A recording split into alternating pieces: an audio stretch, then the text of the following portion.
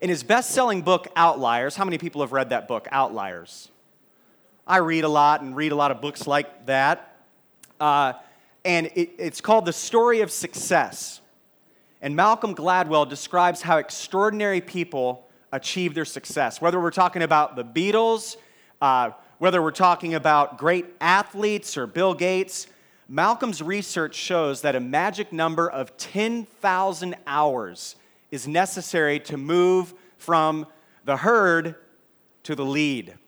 So to become great at something, you have to invest 10,000 hours. That there's no shortcuts. There's no secret talent that someone needs to possess.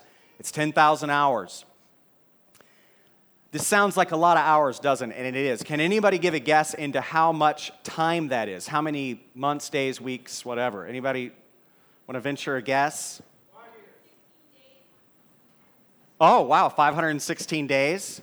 Good work. I'm too slow to figure that out. I can say that is this 516 days? It's 1 year, 1 month, and 3 weeks. No, that would be 13. How many days will that be? 390? I don't know, like a lot of days. Is it that many days? Is it what you said? Almost, okay. All right, so that is a lot of time, isn't it? And we respect discipline unto this end because not many people can accomplish it, right? It's extraordinary. We respect self-control and we admire it because God has hardwired us to want to work hard for something beyond ourselves. But I want to ask you, is there a difference between self-control as the world defines it and discipline as God describes it in His Word? I believe they could not be more different. Self-control is the final character trait in the fruit of the Spirit that we're studying right now in the last of our series covering the most important choices we can make this side of heaven. The 9 choices that are listed in the fruit of the Spirit in Galatians 5. We're on the choice that may be in the rear tonight, but it's far from insignificant. It's so important to choose self-control over self-gratification because it pulls all the other traits together. Without self-control, we can't have patience. We can't choose it. Without self-control, we can't have joy. Instead, we'll be given to worry, right? So let's read about it in Galatians 5, verse 22. It says, "But the fruit of the Spirit is love, joy, peace, forbearance, kindness, goodness, faithfulness, and self-control. Against such things there is no law." The self-control discipline that's promised to us in Christ as a trait we can choose to walk in is different than mere discipline that someone who doesn't know and love Jesus follows. First, the object is different. The discipline that Galatians 5 speaks to has glorifying God as the focus. That's the object of affection. People are loved, jobs are worked, families are raised, friendships are fostered to the glory of God with the use of self-control. Whereas worldly self-control has self as the object. A self-imposed goal of becoming a better employee or a better musician is done to better me so that I can feel good about myself. It's about and worships me, myself, and I. Another key difference is the engine for self-control. The engine for self-control without the indwelling Spirit is simply the motivation that I can muster in myself. Whereas through Christ, we can grab a hold of the indwelling Spirit that gives us power beyond measure to do that which we're called to do in Christ. We can make the choice to be self-controlled then not through a self-driven 10,000 hours of labor, but by submitting to the Holy Spirit who wants to bring us closer to Jesus than we ever imagined. Discipline is generally not a concept that we're drawn to, isn't it? Is it? Pleasure, yes. Relaxation, absolutely. Discipline, no, not so much. Naturally, I'll just be honest here, moment of transparency. My go-to, where I want to be is on a beach in a lawn chair with a drink in my hand with one of those little umbrellas in it, with people waiting on me hand and foot. That's what I naturally, that is my go-to. And I think that's why this word discipline grates on our nerves, doesn't it? Because it goes against our natural self. naturally, the only reason we give ourselves to self-discipline is so that we can have some end goal that makes us feel really good. But the focus is self and feeling good in our own comfort. This word makes the 9 choices we're talking about in this series possible, so it's important. Self-control is what makes the choice to be faithful even possible. It's the physical and emotional tool that God uses to help me choose peace, love, joy, and all the rest. It's the glue, the hitch that all the rest are attached to. But this concept of self-control can be glossed over, can it? Yeah, I know I shouldn't just give myself to pleasures, Chris, and we just kind of move on from it. But we have to ask ourselves some key questions so we understand what this trait of the Spirit is and how important it is to our lives and how to apply it. We want to make our punches count for Jesus, don't we? Don't you? Don't you want to, if maybe you're older and in the last chapters of your life, I bet you want to finish strong. If you're just starting out, I bet you don't want to get sucked into the culture around you, but you want to start strong for Christ, right? If you're a parent, I bet you don't want to waste these years where you have influence over your child. If you're in a dating relationship, my guess is you want to make sure that you set a firm foundation for the rest of your life and the rest of your boyfriend or girlfriend's life, whether they're married to you or somebody else. You don't want to blow it. If you're single, you want these years and this time that you have to count for Christ.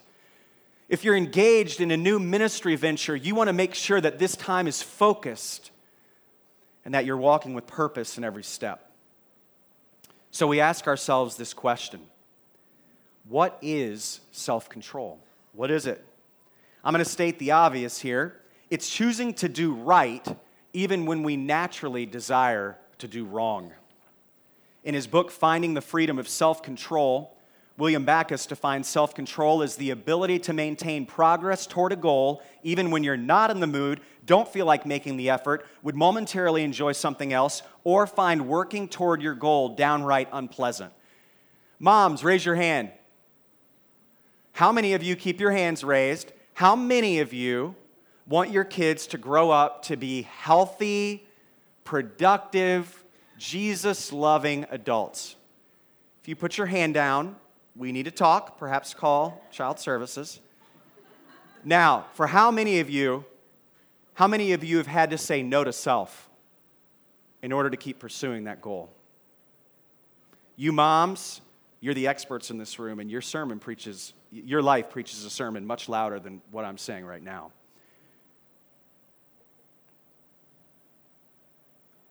I'll add my own definition here, which is better than William Backus's. No, I'm just kidding. It's probably not as good.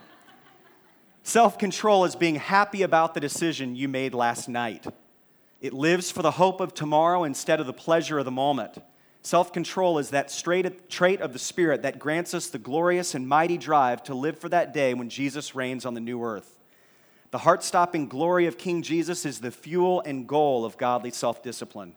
It casts aside the momentary pleasures of the day for a greater love, a greater hope, and a mounting joy that makes fleeting passions seem like a steaming pile of dung.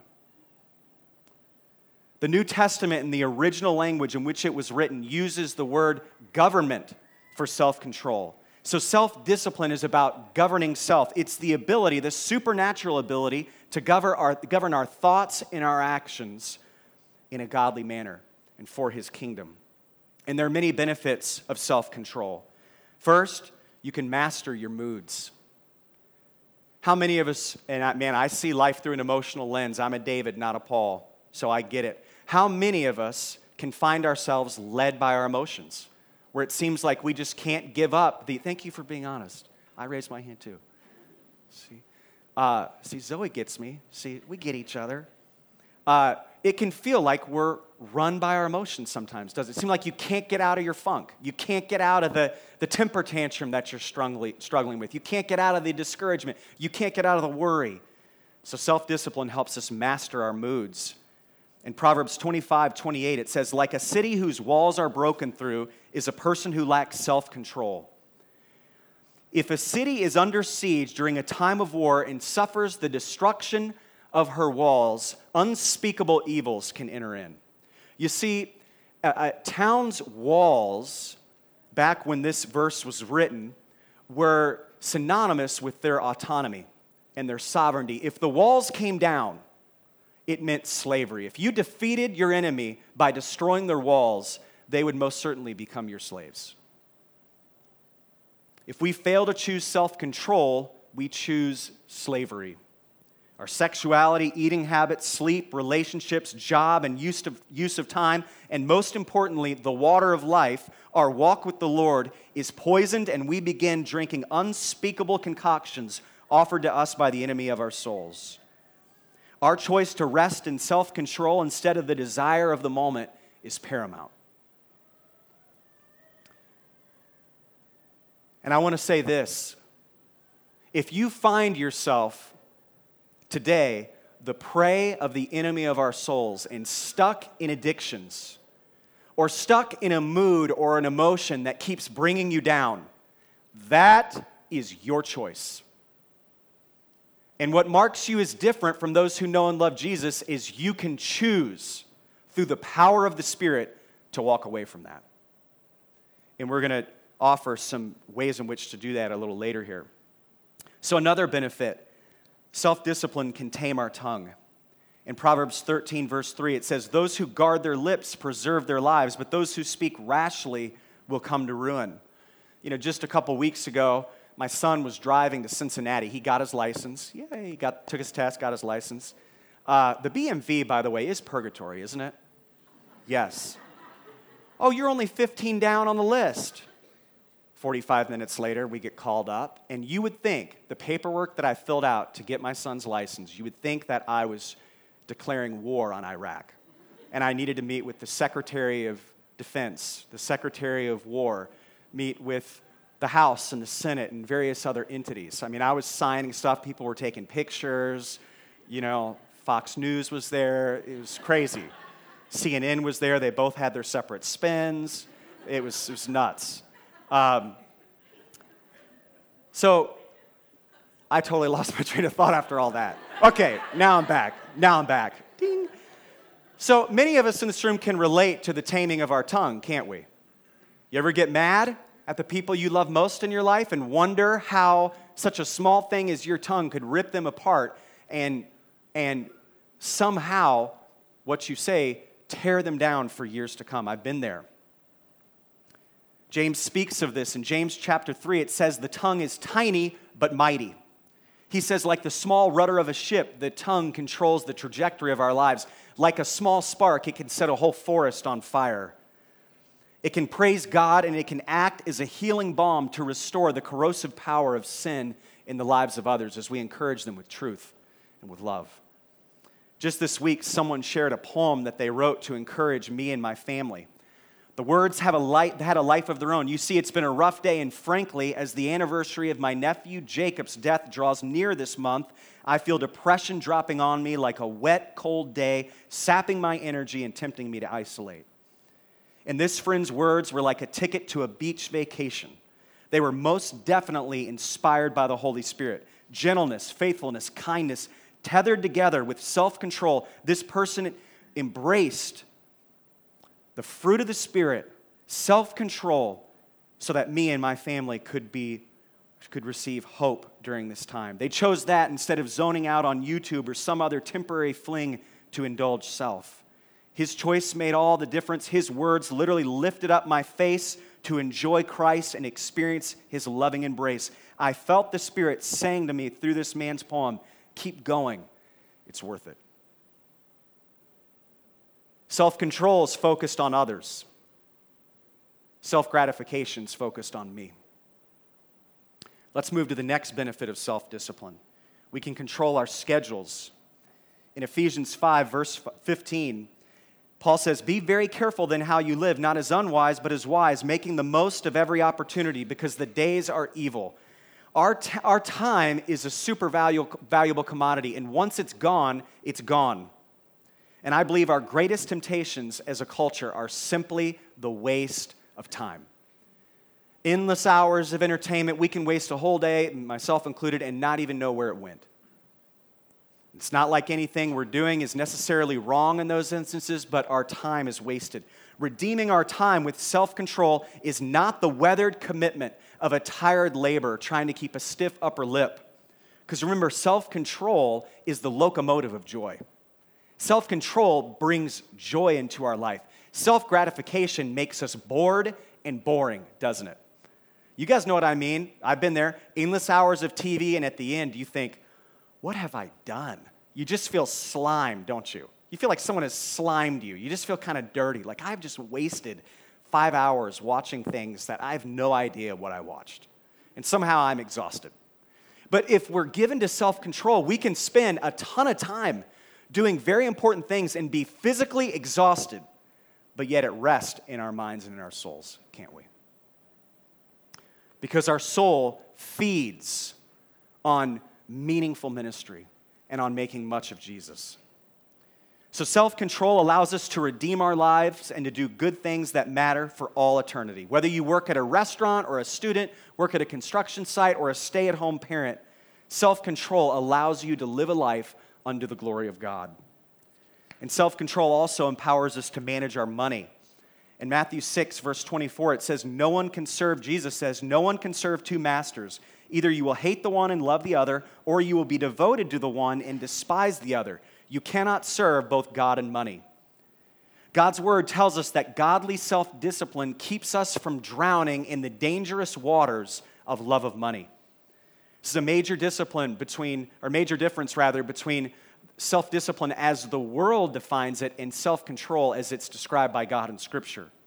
Discipline can be applied to the accumulation of wealth simply so we can worship the idol of security or the idol of materialism through buying cars and houses and everything else. It can also, godly self-control uses money for the glory of God, for provision for the kingdom, through missions and giving to the church and other ministries, and through providing for those we love. We also read that godly self-discipline frees us from debt, because debt is a trap, isn't it? It enslaves us. I've talked to so many who are in debt. It wakes them up in the middle of the night. It has a physical effect, an emotional effect, and a damaging psychological effect. I think two of my friends that actually are co-leaders with me in my home group are a great example of this. Zach and Alexa Lowe have made tremendous sacrifices to get out of college debt. They're working like crazy. They live with family, work multiple jobs because they want to make much of their time and their money for Jesus Christ. They want to be free. And I just think that's amazing. We have many in this church who are tremendous examples of that very thing. So moving on from finances. Like money, our physical bodies are aided by self-control. So we can also control our bodies through self-discipline. In 1 Thessalonians chapter 4, verse 3, it says, "It is God's will that you should be sanctified, that you should avoid sexual immorality, that each of you should learn to control your own body in a way that's holy and honorable, not in passionate lust like the pagans who do not know God." Sexual brokenness is a part of all of our stories in one way or the other, isn't it? Could be pornography, it could be sleeping around. For others of us, it could be fear and insecurity in the marriage bed.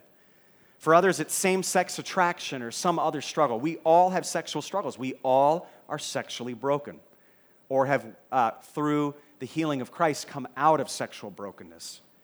You see, our sexuality is critical. Culture would say, no, it's just a chemical reaction inside of us that we're responding to. But we know way deep down that is a load of crap. We know that's true, don't we? We know there's something sacred about our sexuality. Because God says that marriage, whether you're married or not, is a wonderful and beautiful illustration of Christ's love for the church, who he died for. There's a greater picture, a greater theology behind our sexuality that is critically important. So it makes sense that the enemy of our souls would attack us in this area. And I know, before I came to know Christ, my addiction of choice was immorality, was sex. And the Lord has brought me out of that and has given me tremendous healing. And I can say sexual purity blesses the generations. When a mother and father are devoted to one another in purity, with Christ on his throne, with the marriage bed kept pure and honored by all, whole cities, whole neighborhoods, whole households, whole nations can be reached through that. That's why God established the family. See, he did it so that there would be all of us, there are churches that meet all over the world, and then little congregations called the Hubers, called the Olds, called the Langleys, called the Jacksons, would be all over our cities. And whether you're single or married or divorced or wherever you're at on that spectrum or widowed, it really in the end doesn't matter, because marriage is a picture of Christ's love for the church. And it's to be honored by us all. And we all have a role to play in honoring God through our purity. We honor Christ's vision for purity and intimacy, regardless of our marital status, by pursuing purity. It's a worship.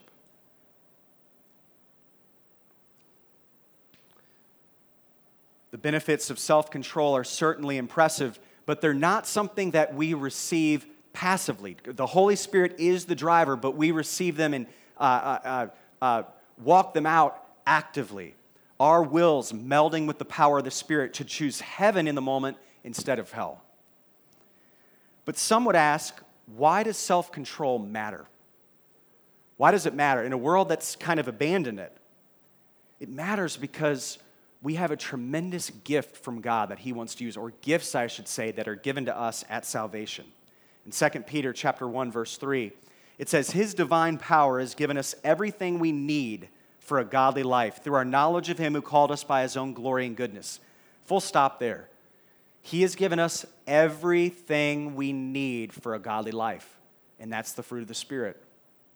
Through these, he has given us his very great and precious promises, so that through them you may participate in the divine nature, having escaped the corruption of the world caused by evil desires. The whole reason why Christ died is to bring us to himself, was to rescue us out of sin so that we could live his life.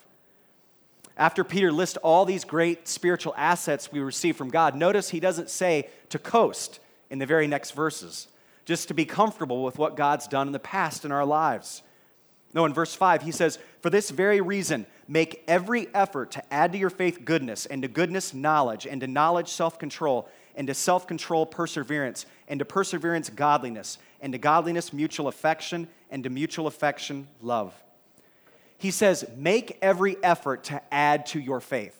In other words, with all these great promises, with this new identity you have in Christ, walk it out. Make every effort. Now, when you make an effort to do something, when I make an effort, we plan, don't we?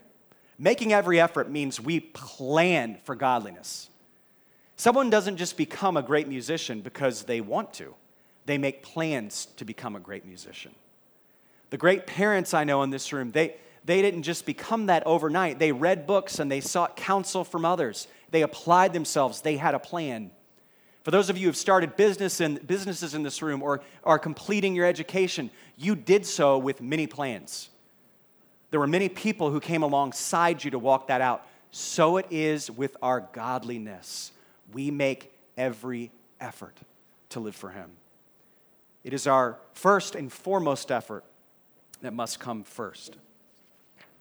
Jesus speaks the same way in Matthew chapter 8, verse 34. He says, then he called the crowd to him alongside with his disciples and said, whoever wants to be my disciple must deny themselves and take up their cross and follow me. For whoever wants to save their life will lose it, but whoever loses their life for me and for the gospel will save it.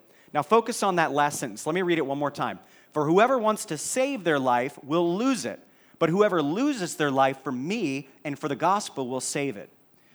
Jesus knows that in the moment, choosing him over the temporal thrill of sin will be very difficult, that it'll feel like a marathon, right? Because he says you have to choose to let go of your life, to lose your life.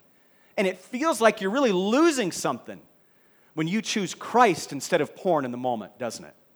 It feels like you're losing something, like it would be so more gratifying to choose this temporal pleasure. That it would be better just to waste our time on the internet, or it would be better just to choose self-loathing instead of resting and soaking in our identity in Christ. That it would be better to choose doing some other fun thing other than choosing to get in God's Word and talk to him in prayer. Because the lie that Satan has always used since the very beginning is that you're missing out. He whispered it to Adam and Eve in the very beginning, and he whispers it to us. But when we say yes to Jesus and no to that lie, that whisper becomes a shout. And we more readily say yes to our King and no to our enemy.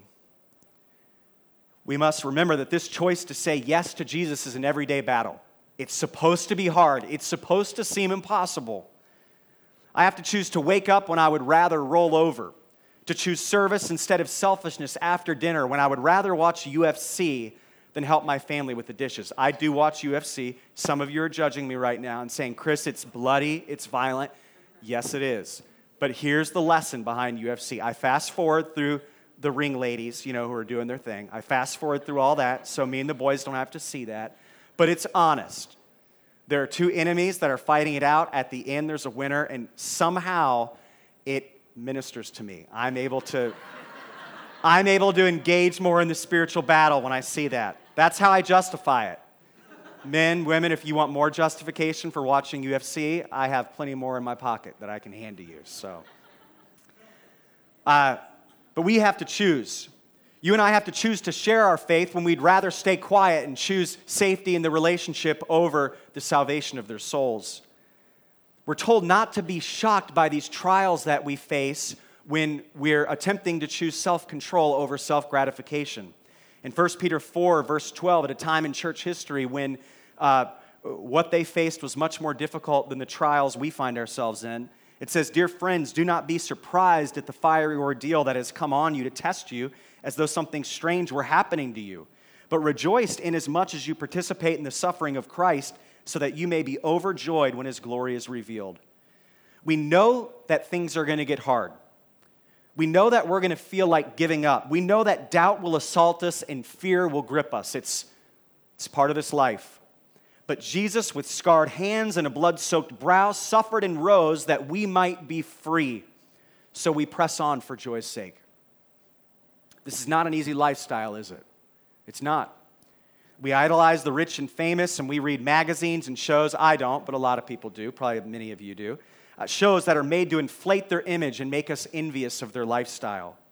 Some of us dream of not having to do anything we don't want to someday, and so we're driven to make a lot of money so we can be lazy in retirement and literally entertain ourselves to death. As a result, some of us live in and for ourselves, constantly counting down the days to our next vacation. Our culture relentlessly pounds into our heads that self-discipline is a drag. It's no fun, it's boring, and that it lacks creativity. We then often see it as tedious and hard and only for the elite, and not for somebody as broken as me. But the reality, according to Christianity Today, an article that I read about a year ago, is self-control is the ticket to happiness. It really is. Self-disciplined people actually live in and enjoy the moment more because they're always living for a goal that matters more than them. The self-controlled enjoy a more meaningful, less boring life because they're not self-focused but kingdom-focused. They enjoy rich community instead of isolation because they make their lives about others. They're generally more skilled and knowledgeable and find joy in their work because they do it joyfully, wanting to get better and be better for others instead of begrudgingly just trying to get the job done, doing as little as possible until 5 o'clock.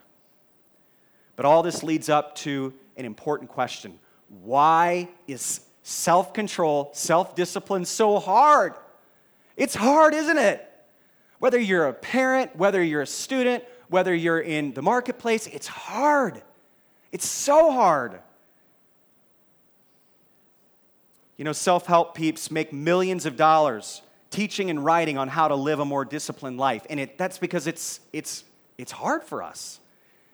And we're always looking for the latest gimmick to make it just a little bit easier. But we have something infinitely more valuable through the Holy Spirit. In Galatians 5, verse 17, it sheds some light on why this is such a struggle. It says, "For the flesh desires what is contrary to the Spirit, and the Spirit what is contrary to the flesh. They are in conflict with each other, so that you are not to do whatever you want." We're in a battle between doing what the Holy Spirit would have us do, draw closer to Christ through these 9 choices, and with our flesh that wants to do the exact opposite. We shouldn't be surprised by it. And Paul paints it in more vivid colors in Romans 7, verse 15. He says to the church at Rome, I don't understand what I do. For what I want to do, I do not do. But what I hate, I do. And if I do what I do not want to do, I agree that the law is good. As it is no longer I myself who do it, but it's sin living in me. For I know that good itself does not dwell in me, that is in my sinful nature. For I have the desire to do what is good, but I cannot carry it out. For I do not do the good I want to do, but the evil I do not want to do, this I keep on doing. That's why the worst thing we can do is simply try harder. Our discipline comes out of worship. That is, preaching the gospel to ourselves, remembering the basic gospel message. That all have sinned and fall short of the glory of God, that I have nothing in and of myself, no clothes of righteousness, no tools of good deeds that I can offer to God. No way that I can somehow manipulate God to accept me, that it's only through the shed blood of Jesus Christ that I'm forgiven, and it's only through His indwelling Holy Spirit that I can do anything worthwhile. And when I remember that, self-discipline is energized and mobilized to work in my life. I so love Paul's transparency here, and I think that we would do each other a great service if we would be honest about our own struggles with self-control, just as Paul was in Romans 7. We're in a battle. We want to choose patience, but the temper tantrum is right there. We want to choose love, but lust seems easier and more satisfying. Joy is our aim, but worry gives us a sense of control, doesn't it? And I think finally, to maybe focus on the positive, the most important reason, and the one we most often miss as to why we struggle with self-control, is because a self-disciplined life for Christ will always leave us hungry this side of heaven. Through pen and paper, the Apostle Paul communicated to his friends in Philippi he didn't think he had achieved his ultimate goal for Christ. This is Paul. Listen to him in Philippians 3, verse 12. He says, not that I have already obtained all this or have already arrived at my goal, but I press on to take hold of that for which Christ Jesus took hold of me.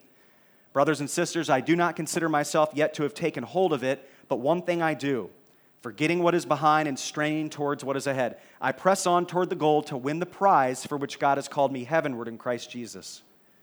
Paul didn't think he had accomplished his goal of following Christ. I mean, come on, Paul.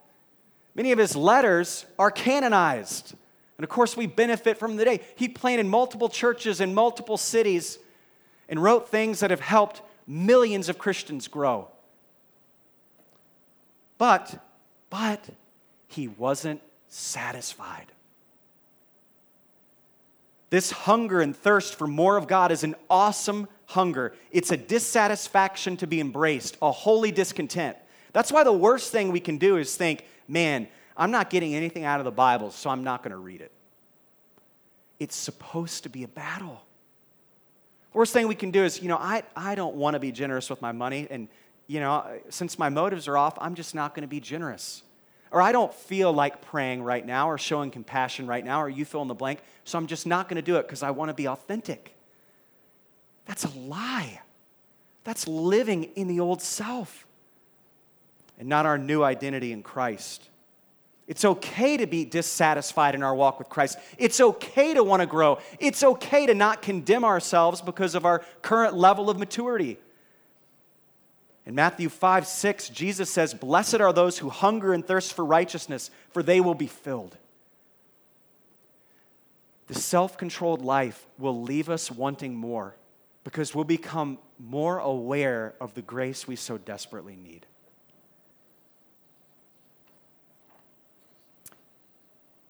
So the next time you and I think and feel a hunger for more of God, celebrate it. Celebrate that sense of inadequacy and remember the cross. And remember that He promises to fill that desire for more righteousness. So let's get to the nitty-gritty. How do we walk out godly self-control? How do we do it?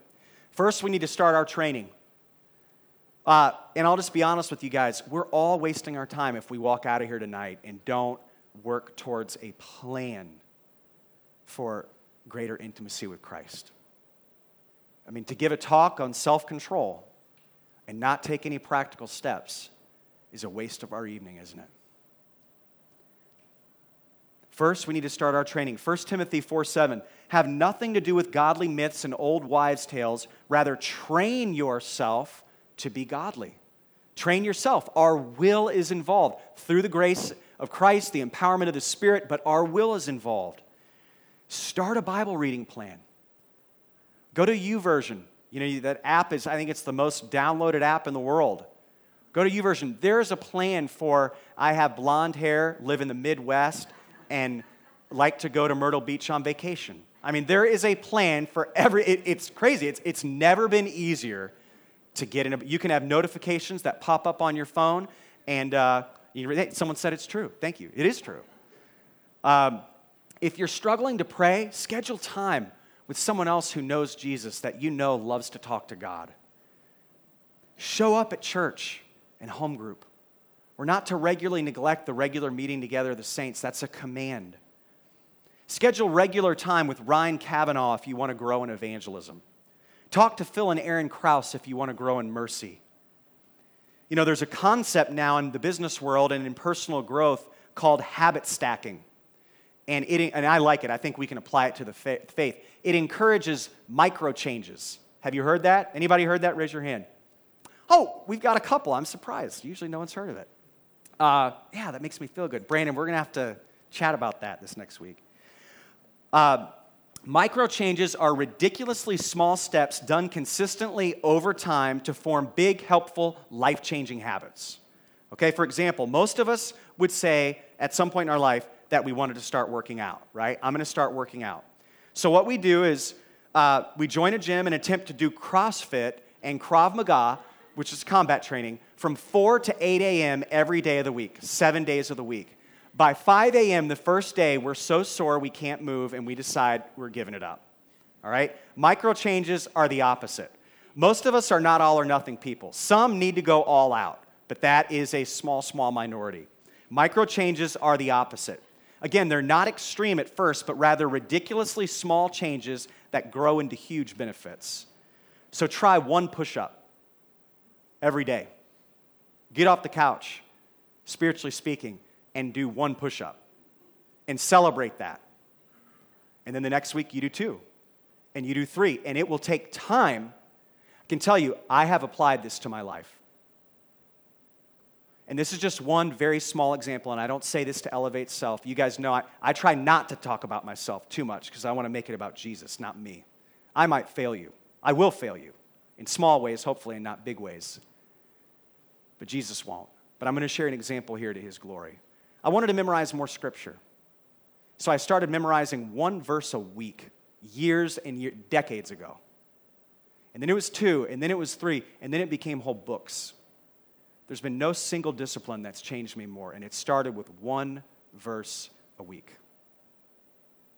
Micro changes. This is a marathon. Start small. Celebrate victories. The same is true spiritually. We can try 1 chapter a day or even 5 verses a day if you're not currently reading the Bible at all. Start small. Pray for 5 minutes. Don't start out thinking you're going to pray for an hour every day. Try asking someone a question about their life every day. Okay, someone you like, try ask, if you kind of are afraid to talk to people or think that maybe there's some a strand of selfish DNA that's poisoning your soul and you're not focused on others, try asking someone a question about their life every day. And listen well. And you'll find yourself becoming more loving, more evangelistic over time. You will. Start small and think big. Worship team, you guys can go ahead and come on up here. Finally, and this is my favorite, look towards the future. In Hebrews 12, verse 2, and we said that Hebrews is a letter to those who are suffering. It teaches us how to suffer. It teaches us how to go through trials. And it says in Hebrews 12, verse 2, fixing our eyes on Jesus, the pioneer and perfecter of our faith. For the joy set before him, he endured the cross, scorning its shame, and sat down at the right hand of the throne of God. Considered him who endured such opposition from sinners, so that you will not grow weary and lose heart. Mental discipline or self-control is important. Could not be more important because that is how mental discipline is the tool God uses to allow us to fix our eyes on Jesus. When we would rather think about self, mental discipline allows us to imagine the effect of our godly selflessness on other people. We begin getting visions of a redeemed workplace. We start imagining the joy of Christ gaining traction and growing in our neighborhoods and local schools. What seemed impossible because of sinful human weakness now seems bright and hopeful because of Him who endured such opposition from sinners. He enables us to persevere and not lose heart. Reconciliation in the family becomes more than just a dream. Biblical compassion pours out into poverty and racism, bringing dignity in life. Big, huge, monstrous goals now become possible by Him who rose from the dead, who indwells us. Strongholds and addictions are loosened and eventually cast off. And finally, and most importantly, we begin to imagine the day of the Lord when He returns, and we become more excited like a kid in a candy store because we think on things above, as it says in Colossians, not on things in our immediate circumstances. Our hearts swell more than the opening pitch of baseball season, which is upon us. More than the main event of a match, our hearts soar even more than they did on the wedding day or the birth or the graduation. We become hungry for God. Though the naysayer of our souls would lie to us and say discipline is not for you, it's boring and lifeless, and you're never going to be able to walk in it, we begin to see that it's life in a bottle, the ultimate energy drink that gives us the strength to choose love instead of selfish lust, joy instead of discouragement and negativity and criticism, peace instead of angst and injustice, patience instead of immediate gratification, kindness instead of self-protection, goodness instead of evil, faithfulness and not fickleness, and gentleness instead of pride. We can choose self-control and find life. It is our choice. And Jesus died so that we might have it. In His name, amen.